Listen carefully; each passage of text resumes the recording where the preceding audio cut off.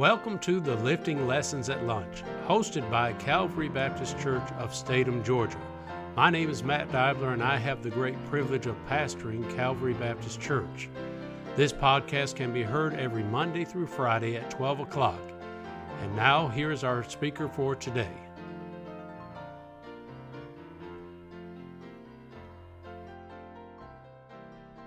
Hello everyone, welcome to today's Lifting Lessons at Lunch. Hope you've had a wonderful day so far. I'm looking forward to looking into God's Word with you today as we continue our study on the church. We have looked at the 7 letters that were written in the book of Revelation to 7 churches, and Christ himself gave a lot of instruction to these churches, and we saw a lot of different things that were wrong with these churches. Some of these churches did some things right, and so we can take some examples from these churches, and I enjoyed going over that and studying it with you as we looked into God's Word. Now we're going to shift gears just a little bit. We're still going to be looking at the church, but what about the church today? What does the Word of God have to say to us as the church today? We finished looking at these churches. Now we're going to look at ourselves, and we're going to see what the characteristics of or marks of a healthy church would be. Healthy churches should seek to win people, right? There should be some definite marks of a healthy church. Now, we see a lot of people in today's society, a lot of churches in today's society, and they have the wrong focus, right? Like, they want to reach people, and that's a good thing, but they only want to reach people. They, in the name of reaching people, they have carnivals just about at their church every day. They just have every Sunday there's a performance, there's an entertainment factor. They have to wow the audience in order to bring them in. And I've heard our pastor say many times, if you have to put on a carnival to get people to church, you're going to have to continue to perform that to keep them in church. And so God has given us some definite guidelines here and things that we need in order to be a healthy church. I saw a church recently. I shared this with our pastor a little bit, but I watched a performance from a church over in the Midwest where this pastor wanted to, instead of preaching an Easter message, he decided to put on a play for the audience. So if you watch this thing, it's pretty extravagant.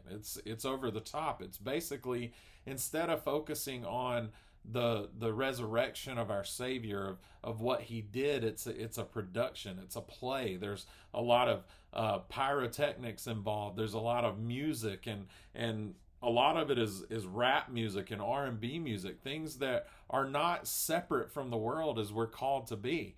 And because of that, this church has to continue to go bigger and better in all of these different ways to try to keep their people. If you create a carnival to get people in, you've got to keep the carnival going to keep people.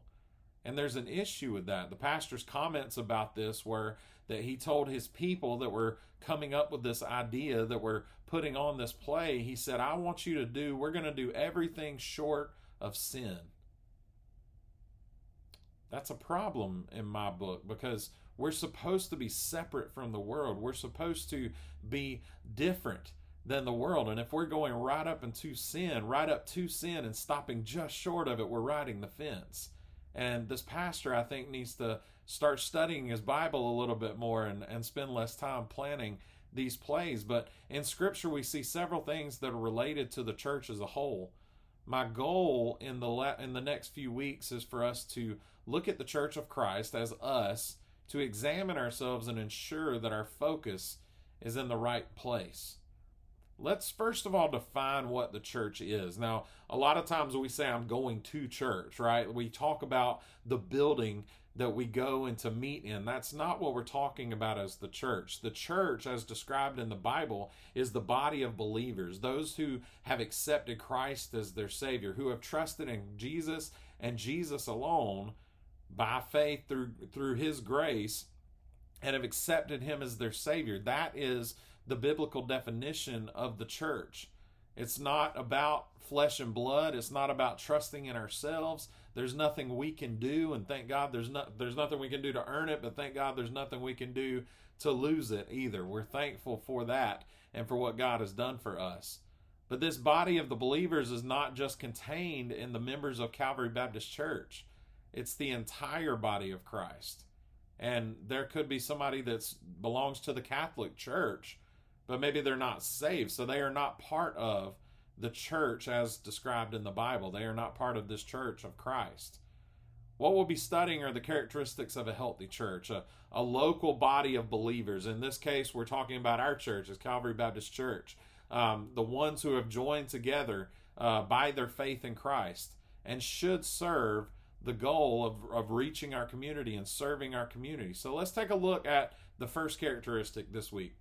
The first thing that should be evident in a healthy church is a biblical focus or a biblical mission.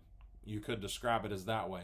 We know that the Bible is the Word of God, and we believe that we have the preserved Word of God that we can look to every day. This is one of the ways that God speaks to us, is through His Word. So I want to draw your attention to a passage of Scripture here in Colossians chapter 1.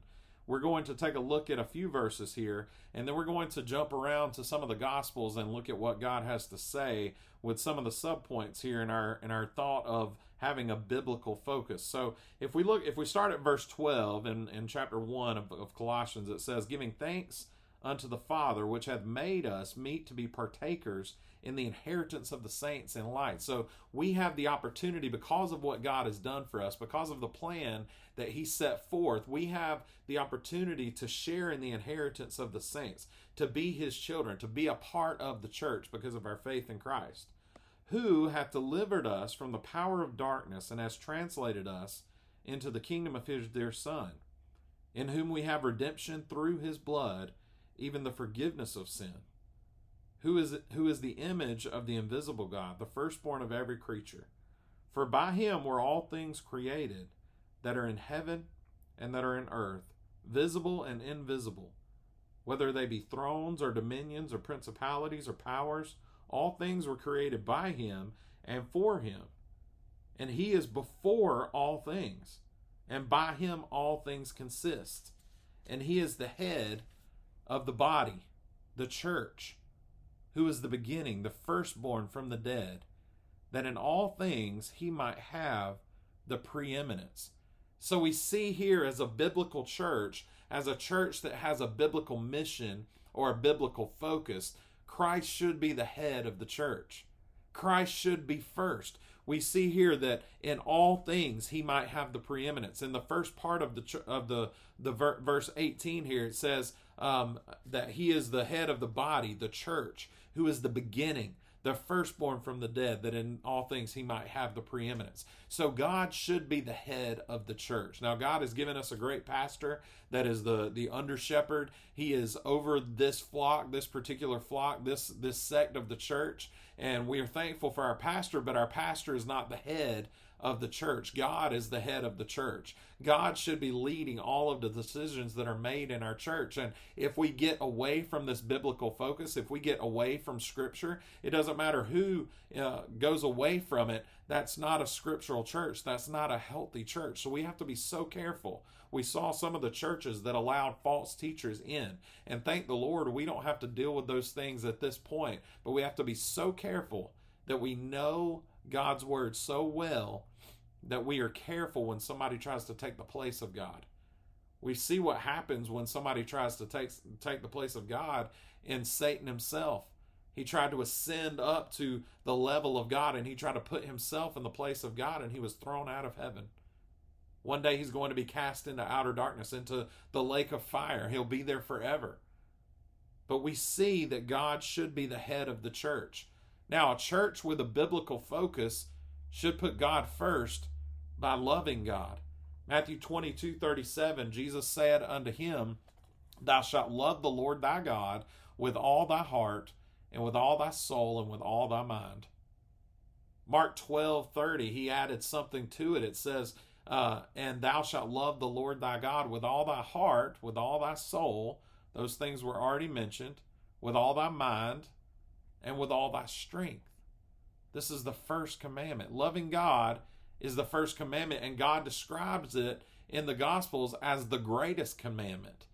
If we are going to have a biblical focus, We must love God with all of our heart, with all of our strength, with all of our mind, with all of our soul. We have to have this as our focus. We have to have Him as first place in our life.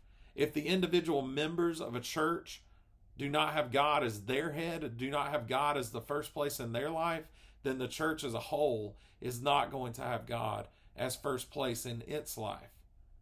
We have to be so careful not to let things take the place of God. Everything in my being should be crying out to God, should be loving God, should have God as my focus. Proverbs says, in all thy ways acknowledge Him, and He shall direct thy path. Do we want direction from the Lord? Absolutely. So in all our ways and everything, we're to be acknowledging Christ, because He should be in front all the times. He should have the preeminence at all times. We have to make sure that we're loving God. If we have a biblical focus as a church, as the body of Christ, God will be first place. God will be our first love. The second thing is like unto it, as Scripture says. The second commandment is like unto it. Love thy neighbor as thyself. If we have a biblical focus, we're going to love others. Love thy neighbor as thyself. We're to love others as Christ loved us. For this reason, a church with a biblical focus will reach outside of its walls to those who are in need of a Savior, to those who are hurting, to those who need help. We can't just hide behind our four walls and not let anybody else in. We are supposed to be going out into the community and serving our community by sharing the love of Christ. The good thing about having God in first place in our life, about loving God with everything that we have, is that if we are doing that, if we get the first step right, all of these other steps are going to be so easy. If we love God, we are going to love others. By this shall all men know that ye are my disciples, if ye have love one for another. We have to be His disciples, so we should have love one for another. But this is how everybody else tells. We should love God and we should love each other. We are to serve our communities, not hide behind our walls. So if we have a biblical focus, we're going to love God. He's going to be first place in our life. If we have a biblical focus, we're going to love others. We're going to reach outside of our walls. And number 3, if we love God, if we love others, if we are truly going to have a biblical focus, we'll be making disciples. We know the Bible verses, the Great Commission in Matthew chapter 28, where it says in verse 19, go ye therefore, talking to us, the church, go ye therefore and teach all nations, baptizing them in the name of the Father and of the Son and of the Holy Ghost, teaching them to observe all things whatsoever I commanded you, and lo, I am with you always, even unto the end of the world. Amen. It doesn't just stop at telling them about Christ. We're supposed to be teaching them to observe all things whatsoever I commanded you. God said He's with us. So much of what is wrong with the church today are that churches are only concerned with numbers. They're only concerned with entertainment value and all of these other things, and no one is concerned about growth. Pastors are only worried about book sales and the numbers that are in their congregation on a Sunday morning. They're unconcerned and unworried about the salvation of souls, and certainly not with the discipling of young believers. No wonder our churches as a whole today, our local bodies, are so anemic. There's no depth in our teaching and our preaching because no one wants the burden of discipling someone else. Christ gave us this commission for a reason. It wasn't just for us to sit in our churches. We're supposed to be discipling people to come along beside us and work with us and help us. But we have to do the job. God can do the work in the hearts. There's no way that I can do the work in their hearts. But I'm supposed to be helping them by knowing my word of God, the word of God, by having God first place in my life, by loving them so much that I'm willing to tell them. We're to share the gospel and make disciples just like Jesus did. As with everything, Jesus left us a model when He was here on earth. He gave us a model of making disciples and helping them to grow in the grace and the knowledge of our Lord Jesus Christ. So as a church member today, do we have a biblical focus? Are you loving God and are you loving others? Are you working to reach the lost because you love them as Christ did? Are you discipling others to ensure that they grow in Christ? Are you fulfilling the Great Commission? I hope that we'll examine ourselves over the next few weeks and see where we might be lacking. I pray that you would help, or that you would ask God today to show you where you might be struggling in this area. Like I said, the church goes as individuals go. If I'm not fulfilling the Great Commission, if I'm not loving others, if I'm not loving God, then the church is not going to love God. I'm not trying to build myself up. I'm just saying, I hope you understand where I'm going with this. Individuals make up the church, right? So if we as individuals don't have the right focus, then the church as a whole is not going to have the right focus. We can have all the committees we want. We can have all of the meetings we want. We can do everything that we want to do, but until we have the right biblical focus, we're never going to be effective as the Church of Christ. I hope this has been an encouragement to you today. I hope it's been a challenge to you today. As I was studying through this, God has already been working in my heart, as I hope He has yours. I hope you have a wonderful day, and I look forward to seeing you next week as we continue the characteristics or the marks of a healthy church. God bless you.